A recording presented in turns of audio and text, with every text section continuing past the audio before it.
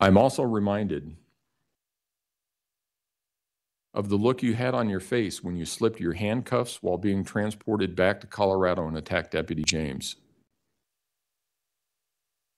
I shudder to think that that was probably the last thing that Gannon saw before he died.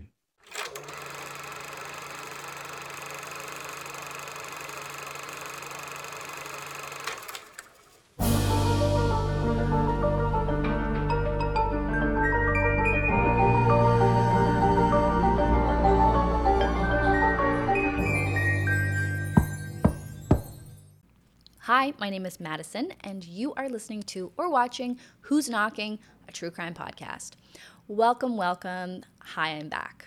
I've been gone for a while, and nothing interesting or dramatic. I just had a busy summer and had to do more watching my own children than I had initially anticipated, and so I just didn't have the time to record. Really, I did work on these 2 episodes, so this is my behemoth of the end to the series. I tried to distill it down to 1 episode, couldn't do it. It would be way too long, so there will be 2 more parts, part 5 and part 6.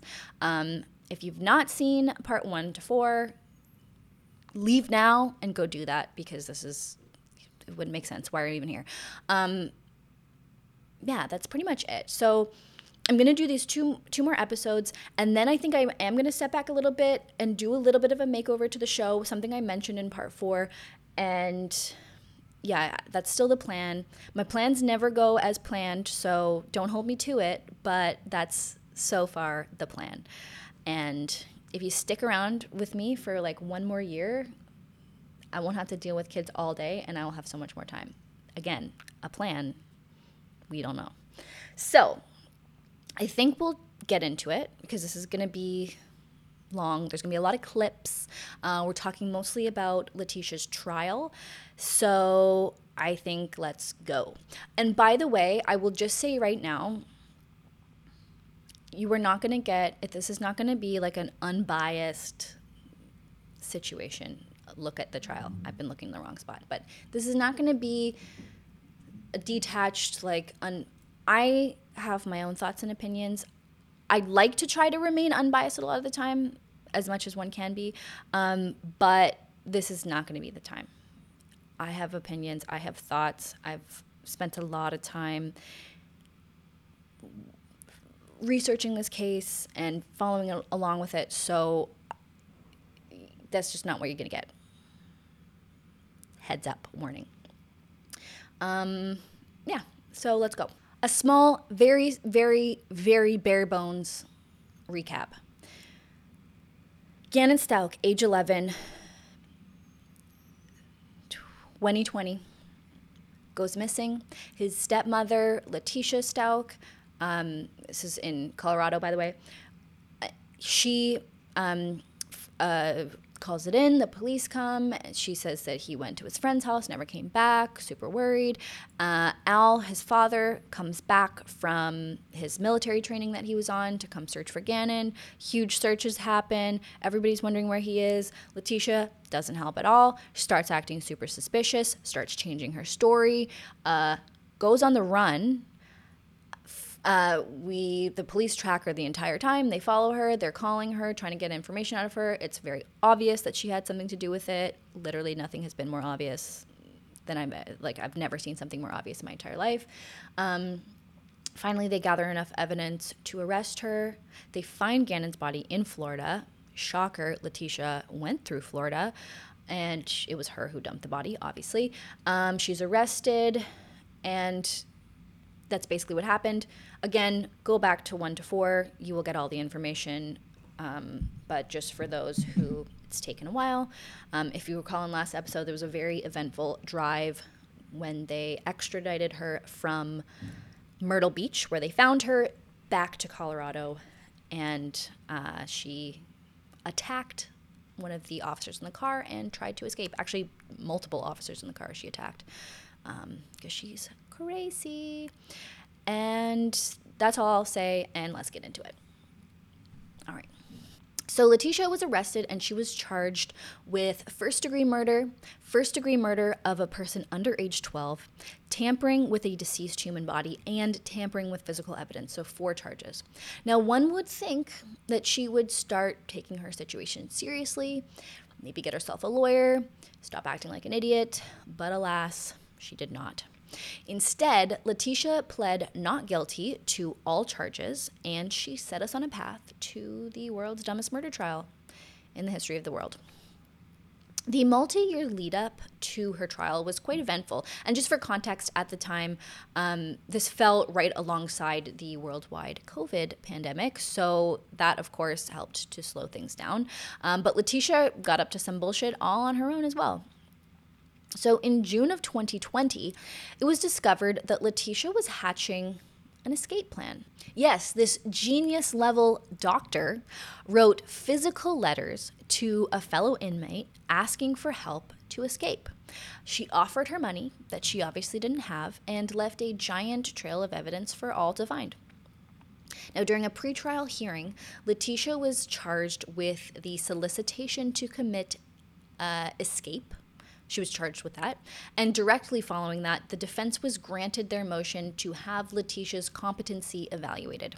Now, this, again, would put things on hold. Just for clarity, a competency evaluation is held to determine whether or not a defendant is competent at the present time and would thus be able to stand trial and aid in their own defense.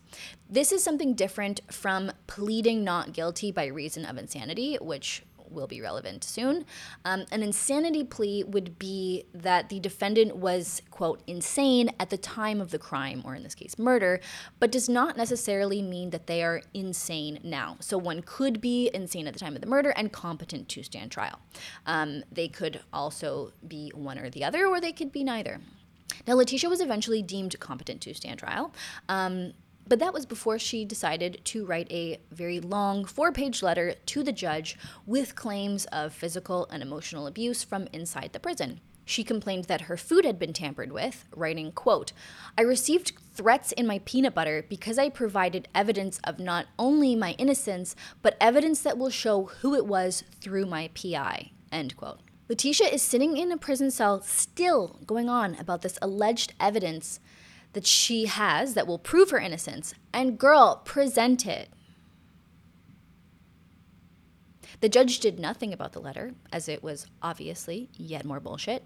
Now, many theorized that Letecia had written this letter in an attempt to make herself seem mentally unstable so that it could be used as evidence towards her competency evaluation. And it all happened right after the competency evaluation.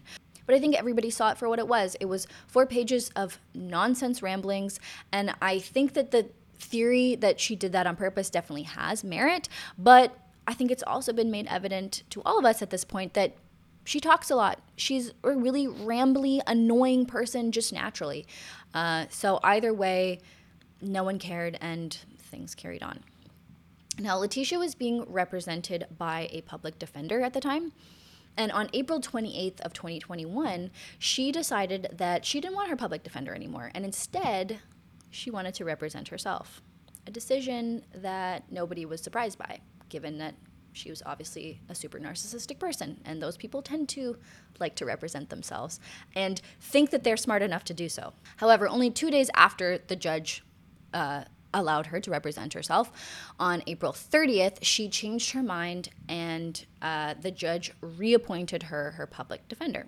Now, shortly after that, another judge went through the whole thing and decided to grant Letecia a new set of attorneys, which I've never heard of such a situation where somebody's granted what's called a state's attorney. I just thought that if you were going to be granted anyone, it only comes from the public defender's office, but I guess not. And there's the it's not an affidavit, but the documentation showing that that's what they did. I've never heard of this, but chime in, lawyers, if you have information on this. Now, this bullshit just added more delays and yada, yada, yada.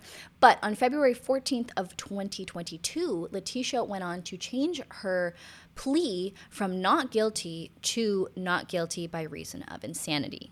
I think most people privy to this case who are keeping up believe that they did this as a delay tactic or a last-ditch effort. I mean, there was so much evidence already known to the public that pointed at Letecia and only Letecia and indicated that she knew exactly what she was doing. So I think most of us were pretty surprised that by the time they got to the actual trial, which began on April 3rd of 2023, that she was still going with this plea and that she hadn't, given in, because it seemed like it was going to be a huge waste of time, and it was. But I mean, who knows? Maybe the defense had something. Maybe they were going to pull some crazy shit out of their pocket and surprise us all. You be the judge. So I will go over the trial, some of the highlights, but as I've mentioned before, the entire trial is up on YouTube. Multiple channels have it posted in its entirety. It was streamed live. If you've never watched a murder trial specifically and always wanted to or have and wanted to watch another one, I would highly suggest this one. It was very interesting, and maybe I only think that because I was already invested, but I don't know. I thought it was very interesting. I'm about to break it down for you guys, so, you probably won't need to after you watch this, but I listened to the entire thing live. The trial was held in El Paso County. The judge was Judge Gregory Werner, and he seemed like a pretty cool guy. The main prosecutor in this case was a man named Michael Allen, who is a district attorney for El Paso County. The head defense attorney for Letecia Stauch, again, this was a state's attorney, was a man named Josh Tellini. And his opening statement started off normal. He was, talking about reasonable doubt and what a jury's responsibility is and why or why not, like why you can't charge somebody based on such and such evidence. Very typical murder trial defense attorney opening statement, though it did quickly veer off track.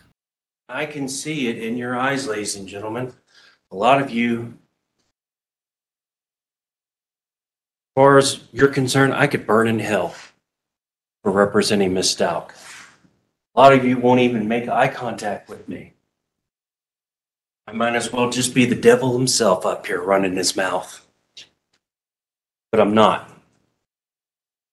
No different than those three at that table right there. Paid advocates. Werner here in voir dire says they are paid advocates. Leanie and I, we're paid advocates. They have their side of the story. And I just want to be heard. Want our side to be heard. Sir, this is a murder trial with a child victim. Have you maybe considered that it isn't about you?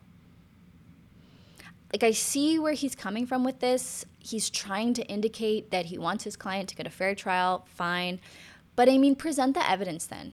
All right, we've got a photo here. We've got some familiar looking faces. Gannon,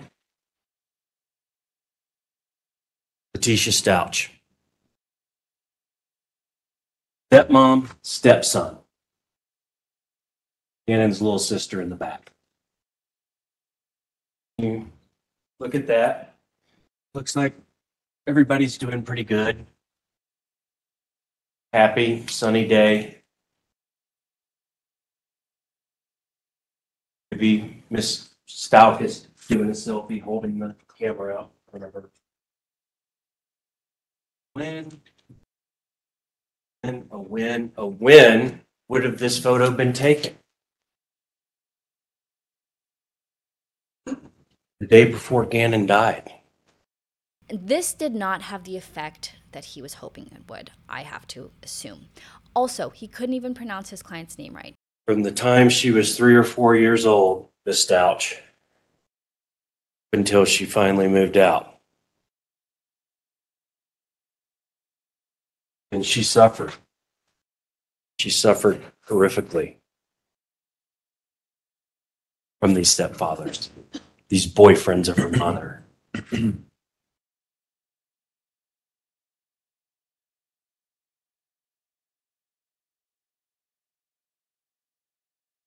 watched her mother get beat by the boyfriends, physically abused, until eventually the physical abuse these men reserved for her mother eventually trained on Stauch here.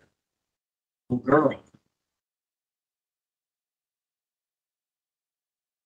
First of all, this is giving very Casey Anthony vibes. Y'all know. If you know, you know. Second, I don't know. Maybe it's true. Maybe she suffered some sort of abuse at the hands of her stepfather. I think that's likely true. Fine. But she murdered an 11-year-old child, a baby, somebody else's baby. Honestly, I think that they must have lost the jury as soon as they tried to get them to start feeling bad for Letecia. I mean, with all the evidence, including the whole candle incident recording that we all talked about before, the state played that in their opening statements, which I can't even listen to anymore. So I don't know what they could have said to get anybody to feel bad for this woman. So in a way I feel bad for the defense, like they had nothing. And I think that all they thought that they could do was try to emotionally manipulate the jury. Because they sure as hell did not have any compelling evidence or even reasonable doubt to throw at them. Now, Al Stauch was one of, if not the first witness to take the stand. And that was just heartbreaking, obviously. He had to go over everything in painstaking detail. The last time he saw his son, the whole relationship he had with Letecia, what happened after he found out that Gannon went missing, everything. Yeah, like I said this morning, I left that first interview, went home, checked on the girls, and then went out to search again to Walmart, planning on going to the game section or whatever. And then it hit me to go look for the car at French Elementary School. Wasn't there, and I didn't get too far out of the parking lot of French before I called. I think I got a hold of Bethel, is who it was, and said, "Hey, something's wrong." And I was actually freaking out pretty hard. And they're like, "Calm down, just come back downtown." And that's when I did the second interview. So what was it about you not finding the car at French Elementary School that caused you to, as you just now described it, to freak out? Well, two things. It was a flat out lie, in my estimation. That's my perspective. Because she told me the car was there and never told me she had moved the car. And a few other things, and once again, I don't want to get into hearsay, but things I didn't see that people had told me. I was putting all these pieces together, and then that was the first lie I in my mind I confirmed. Yeah. Oh, hold on. She's staying. Yeah. Yep. I'm trying. So there's a lot here. Yeah. And obviously we're talking about your son and Yes. understand that this is a stressful moment for you, having to recollect this from 3 years ago. Really listen to what the question is and just answer that question, okay? When you went to look for the defendant's car at French Elementary School, did you find it? No. Did that cause you to change your opinion as to, along with other things like you said this morning, as to the nature of Gannon's disappearance? Absolutely, yes, sir. When you went to the sheriff's office that second time, so later in the evening on January 28th, did you specifically tell the detectives what you thought was in the defendant's car based on the information you had? Yeah, I made a statement to them about, they asked me that question and I just replied with what I thought I was going to find in the car. What did you think you were going to find if you found the car? I think my hope was to find Gannon. That was the whole point of searching, was to find Gannon. So you thought Gannon might be in that car? I had no clue, but that's what I said to them. Absolutely. Yes, sir. Okay. I cannot imagine how painful this process must have been for Al. Having to go back to that awful time where he was looking for his son, hoping that he'd be found alive, and then having that hope slowly die day after day, and coming to the realization that his wife, the person who he should have had the most trust in the world with, finding out that she was the one responsible for taking away his son. I've thought a lot about what it would be like to be in Al's shoes, and of course it's impossible to understand. It's truly unimaginable unless you've been in that type of situation. This is the type of situation that literally kills people. Now, one thing that I and many others noticed about Al's testimony was just how calm, cool, and collected Al was the entire time. I mean, this is the trial of an 11-year-old boy's murder, and the boy is his son. And Al having emotional outbursts or crying at all would have been completely reasonable, and I think something that people would have expected. But Al was calm. He sounded matter of fact and even laughed at times. And I think people found this a little bit odd. But I think it's much more indicative of his innate personality, of his military background. And after going over all of the evidence and the hours of interviews and the phone calls between him and Letecia, and paying attention to his demeanor the entire time, it checks out to me. My dad, my husband, I've never seen either of them cry. I've never seen either of them get emotional. Like, that's normal to me. Other people have different experiences. Everybody experiences things differently, and everybody has a different way of dealing with grief. So I did not have any suspicions on that, and I found it, quite frankly, weird that people did. And again, like, at the end of the trial, you'll see him break down. It's not like you never see Al break down, but he just seems to me like the type of guy. And I've known this type of man before. I think it's a kind of common trait in a man, is when something awful happens, when tragedy strikes, they are the type of person to not cry and not to break down and not to get emotional about it, but to go, what is the problem? Let's find a solution, and let's go through this meticulously. I think it's very common in people with military backgrounds, common in men, but some women possess that as well. So I found it weird that people were weirded out by Al's demeanor, when I found it to be very consistent. And it also, at the end when he breaks down, and we'll get into that as well later in the next episode, it makes total sense as well, because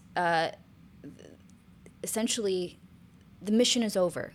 The mission when he was when he's on the witness stand is to get through this testimony and do that in a meticulous and rational way. And then later, when things are over and there's nothing left to fight about, then you can break down and you can have your emotions. And some people are able to compartmentalize that very well, like Al. Some people are not.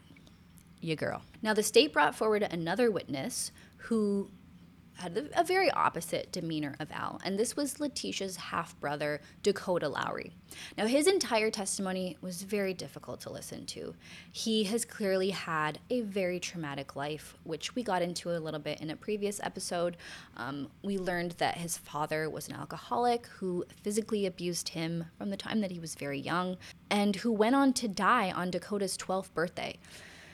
Now he's found himself testifying in a murder trial where his sister, a person he's known and trusted for his entire life, was accused of killing a child. So I can only imagine what it must have been like. I don't think it was a huge shock to anyone when his testimony began with this. What is your relationship with Letecia Stauch? That's my sister. Pretty tough for you being here right now? Yes, sir. Hang in there, all right?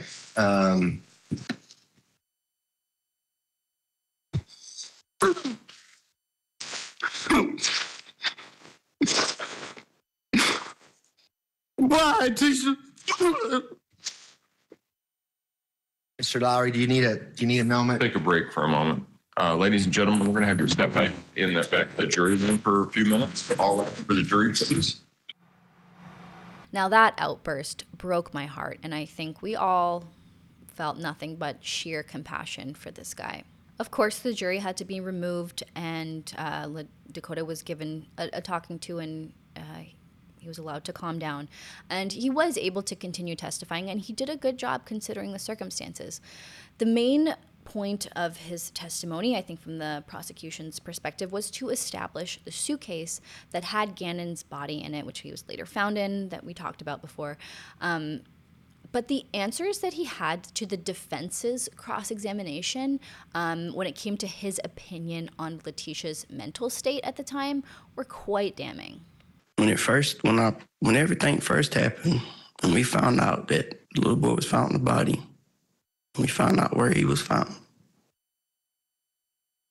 At that point, I knew she did it because when I seen that suitcase and asked her about it, she just acted funny to me. And yeah, I thought she might have snapped and went crazy.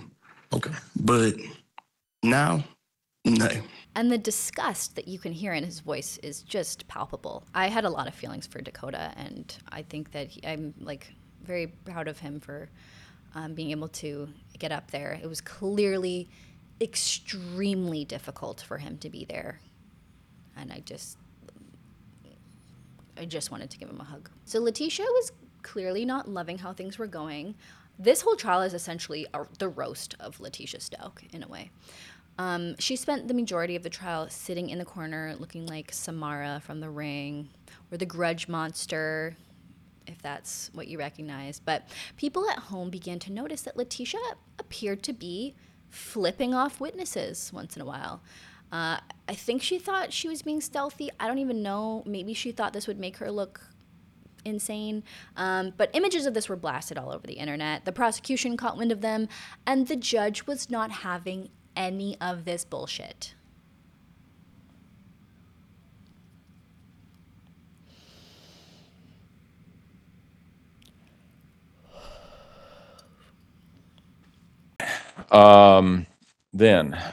Mr. Allen, I'm going to direct this question to you because you made the comments on Friday.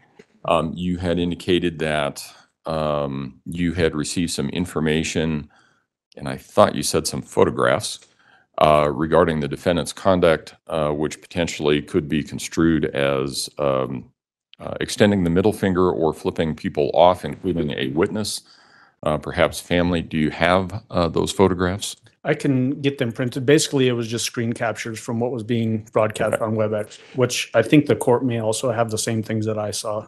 Do we have that now? Okay, so we will upload some of that so that there is some record of what it was. You may have all noticed that the tables have been slightly reconfigured. They'll be reconfigured again after or at lunchtime, largely because I think that table where it is generally wasted space. So what we're going to do is give you a more narrow one and slide that table over further. I'll move that table then to the back so that you can put stuff on it. You may still be able to use it to some extent, but nobody will be able to sit at it. Ms. Stauch, you have the right and obligation to be present for your trial. Being present permits you to see the evidence the prosecution is presenting against you. It permits you to communicate with your lawyers while that is going on and assist them in your defense. You also have the right for the jury not to see you in restraints that are commonly associated with being held in custody or confinement. That way, the jury does not see you as a prisoner or someone who is in custody and is not prejudiced against you because of that. These rights, however, are not without limitation. While you have the right to be present for your trial, you also have the responsibility to behave with the respect and decorum required for this formal proceeding. You also have the responsibility to behave in such a fashion as to make the use of additional restraints unnecessary. Sometimes, during trial, a defendant chooses to act out. The likelihood that that will happen, in my experience, seems to increase the longer the trial takes and the more serious the charges are. And I know that right now we're in week 4, or we finished 4 weeks. We're starting week 5. You aren't the first defendant to act out. Probably not going to be the last. I cannot imagine the pressure a defendant feels during any trial. It's not uncommon for a defendant to disagree with certain testimony or dislike a witness or a victim. Nevertheless, you cannot act disrespectfully in words or actions. First of all, never helps you out. You've already heard one juror submitted a question regarding his observation of your conduct. They don't miss anything. It also makes your attorney's job much harder. They need to focus on the evidence presented and how to counter that rather than your conduct in the courtroom. I am also aware of the practical realities that exist in this case. I could hold you in contempt for your conduct in the courtroom. That would mean that I could impose a sentence of up to 6 months of jail for each incident of conduct which I find to be contemptuous. However, in a case where a defendant is facing decades or even life in prison if convicted, a 6-month contempt sentence does not seem to be much of a deterrent. But that does not leave me without a remedy. We have moved the tables around. You are now sitting in a chair that does not rock or swivel. You will be directly facing the bench, and you will be more in my line of sight. I want to caution you against certain actions, such as waving your hands around, trying to stretch your fingers out, and leaving one of them more prominent than the other. Those acts would be, in my opinion, disrespectful to the proceeding. It's disrespectful to the court and the legal process.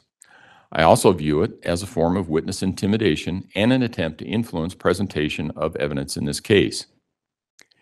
If that conduct occurs again, it would be a violation of the decorum I expect in this case. Everybody that's sitting in the gallery sees signs that have already warned them of the same kind of conduct. You can't do it either. I may then impose other remedies. I could simply have a bolt installed on the underside of the table and have your hands cuffed to that bolt. You wouldn't be able to use your hands. The jury wouldn't be able to see the handcuffs. It would be uncomfortable. I could have you removed from the courtroom and the trial would proceed without you. You would not be returned to the jail. Instead, you would be held in a holding cell in this building. You know how uncomfortable they are. You would then be transported back to the courtroom at every break to see if you had changed your mind and agreed to behave in a respectful manner a courtroom requires. And you would be brought over for the next day of trial, and we would start all over again. So after that stern talking to, Letecia was moved to the middle of the defense table, and we were given a much better view of her. Did we want it? I don't know. Now, another highly anticipated prosecution's witness was Harley Hunt, Letecia's daughter. Harley was now 20 years old, and she was 17 at the time of Gannon's murder, which made her a minor. Harley was arguably the person who knew Letecia the most intimately, who was with Letecia the most at the time of the crime, and who was present in the van or truck that carried Gannon's body from Colorado to Florida, where it was eventually dumped. Harley was very uncooperative through the investigation, and it was clear that this was because her mother made her. But this led many people to believe that she was somehow in on it. We did find out during her testimony that there came a point where, post Letecia's arrest, like a year or two in, where the DA brought her in for an interview, and she was told that they were going to make a decision as to whether or not they were going to charge her with accessory to first-degree murder. Now, without being promised anything one way or another, Harley gave her account of what happened and cooperated, and that resulted in her not being charged, and she did become a prosecution's witness and went on to testify against her own mother, which, my God. Now, it is my opinion that Harley had no knowledge of the crime. It is my opinion that she was truthful in her testimony. It is also the opinion of the DA and the judge. But of course, everybody is free to decide that for themselves. Now, Harley's testimony laid out the timeline of events on the day of the murder and the following days via her text messages and phone calls with Letecia. Those messages, to me, told us two key things. One, Harley was clearly not around during the time of the murder and had no idea that the murder was taking place or later that it had taken place. And second, Letecia was very abusive toward Harley. She was rude to her. She showed her very little respect. She was demeaning. She was manipulative. And she expected Harley to go along with everything she said, no questions asked. It's been made clear to me through the investigation and the trial that Letecia and Harley had a very close relationship. It's almost like Letecia treated Harley like she was kind of her only friend. And Letecia didn't let Harley do much outside of school and work. She had Harley do a lot of the childcare work. She, in a way, prevented Harley from making other friends and like isolated her. And Letecia would also often use Harley's social media pages or even her phone to interact with others while pretending to be Harley. I think the whole thing was toxic. It was weird. It was messed up. Now, during her testimony, Harley was asked why she didn't question her mother, why she didn't ask her about why she was leaving cars here and there and renting cars, why they had to leave and go on the run, why she didn't help look for Gannon, like all these things going on. And Harley basically did not question her mother at all. And her answer to this was that she knew not to question Letecia because if she did, her mother would, quote, backhand her. Again, my own personal take here, but based on the testimony, the text message evidence, Harley's general demeanor, and the fact that her mother murdered an 11-year-old boy, I think it's reasonable to conclude that Letecia was an abusive parent who manipulated her daughter and groomed her into becoming an unwitting accomplice to her murdering and dumping the body of her 11-year-old stepson. Now, still the big question was, how did she not know that there was a body in the back of the truck? So here we have People's Exhibit 201. Do you see that on the TV screen behind you? Yes. Is that the van then that you drove off to with your mom on February 1st, 2020? Yes. And People's Exhibit 202? What do we see in People's Exhibit 202? It is a picture of the back of the van. Did you ever go back in this back area during the entire time you had this van? I did not know And why not? because everything that I needed was right by my seat in the front of the van. Want to go back there? I remember like wanting more clothes Why didn't you go back and get some more clothes? just because whenever we stopped, it was like quick, like whenever we stopped at hotels and stuff. So, there's no point. Well, did you ever ask your mom, why can't I go back there and get some clothes? No, Did your dogs ever go back there? no. Did you have your dogs with you? I guess I should ask first. Yes, we did. Now, that is the explanation that we got from Harley's testimony. Earlier in the trial, there was a discussion with the man who found the body in the suitcase. He did not mention anything about smelling the body before opening the suitcase. Further, the medical examiner who examined the body said that the way that the body was wrapped up in blankets and placed in the suitcase, it was reasonable to assume that there may not have been much of a smell. It was also cold. This was wintertime, so we didn't have rapid decomposition, although as they drove on, they got to hotter climates. The suitcase was also kept in the back section of the moving van, which was completely cut off from the front section, which we just saw. Now, again, this is the answer we have for why Harley didn't smell anything, or if she did, why she didn't say anything. Some are not satisfied with this answer. I am.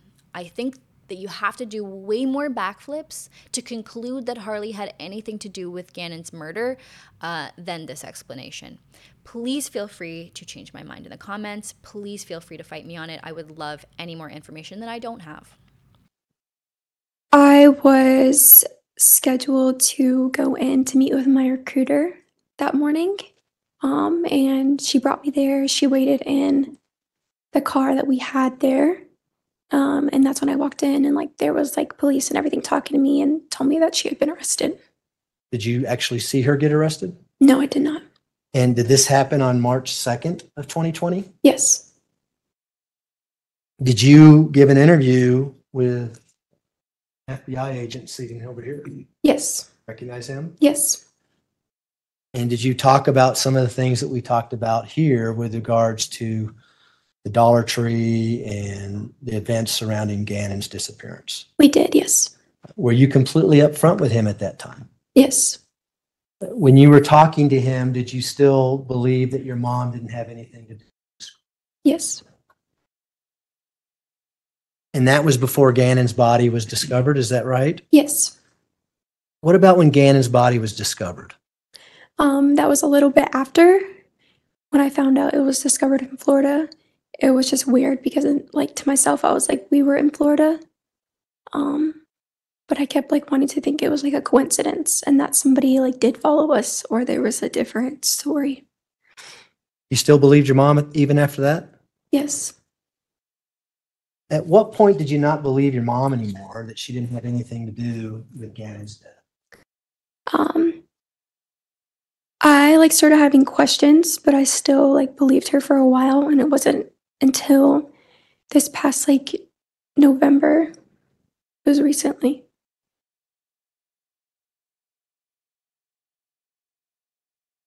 What are your thoughts about your mom pleading not guilty by reason of insanity? I didn't know what it meant at first. Yeah. Did you learn what that meant in November? Yes. I want to talk about your life with your mom since the day you were born, as far back as you can remember, okay? Okay. Had you been with her 24/7? Yes. Other than like when I was at school or work or Would she ever disappear for weeks at a time and you not know where she's at? no. Had you always known where she was at up until we talked about the Life 360 app, but had you always known where your mom was at for a given time? Yes. Had you ever gone to Australia with your mom? No. Have you ever gone to Saudi Arabia with your mom? No. Has your mom ever gone to Australia or Saudi Arabia without you? No. Would you know that if she did? Yes. Had you ever seen your mom change personalities into someone she isn't? No. What do you mean by that? Do you know what I'm talking about? Yes. Has she ever not remembered who you were? No. Have you ever seen her not remember who Al Stauch was? No. Have you ever seen her not remember who Gannon was? No. Lena. No.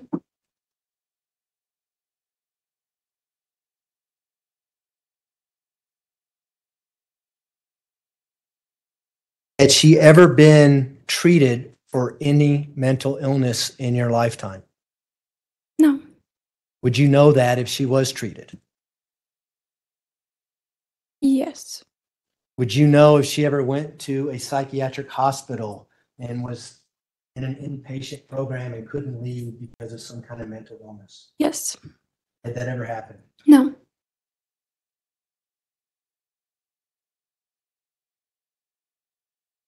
Had she ever seen a therapist about mental illness that you know of? No.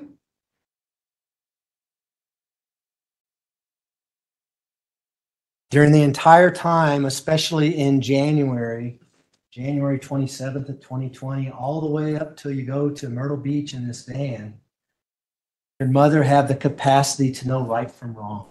Yes. Did you see that with your own eyes? Yes. Did she know how to check into rooms? Yes. Did she know how to register for rooms? Yes. Did she obey the traffic laws? Yes. Did she do anything unusual on any, during this entire trip? No. Have you seen people who are mentally ill? Yes. Do you know the difference in what I'm talking about? Someone who can't function in society versus the way your mom was acting? Yes. Did you see any evidence of that with your mother? No. All I can say is that, again, I feel nothing but compassion for Harley. Let's do a little recap on Harley's life. Her father is dead. Her mother is a child murderer. Can you even begin to think about how you would go about dealing with that sort of trauma? Knowing that you took part in a road trip well, the body of your 11-year-old stepbrother was in there with you. It's unbelievable. And during the trial, during her testimony, you know, it's live streamed, so you have the feed of people chatting or whatever. And the amount of people who, with zero evidence, just went on and on about how she must have been in on it and she's defending her mother and blah, blah, blah. And there was no indication that she was defending her mother. All she did, you know, during the investigation was listen to her mother and keep quiet. And yeah, I can see how it's not helpful. And obviously, yeah, I would have wanted her to be more truthful and honest with law enforcement out the gate. But her mom fucking groomed her. Like, it's very clear. So this poor woman is going to have to go the rest of her life with that shame on her and with people thinking that she had something to do with this. And that is just brutal. So I wish her nothing but good things, and I think she is just another victim in this case. So this is where I'm going to leave it for part 1. I think part 2 will, I'm not going to say part 1. This is part 5. Part 6 is going to be a little longer, but we're going to start and go through all the expert, mental health expert witnesses. So that's going to be a doozy, but I want to cleanly cut it here and start with all of that in the next episode, because that's where we really get into it, and it's fascinating. Yeah, so I hope that you learned something. I hope that you'll stick around for my last part, and I promise that will be it. That will be the last part. And yeah, please stay safe out there, because you never know who's knocking.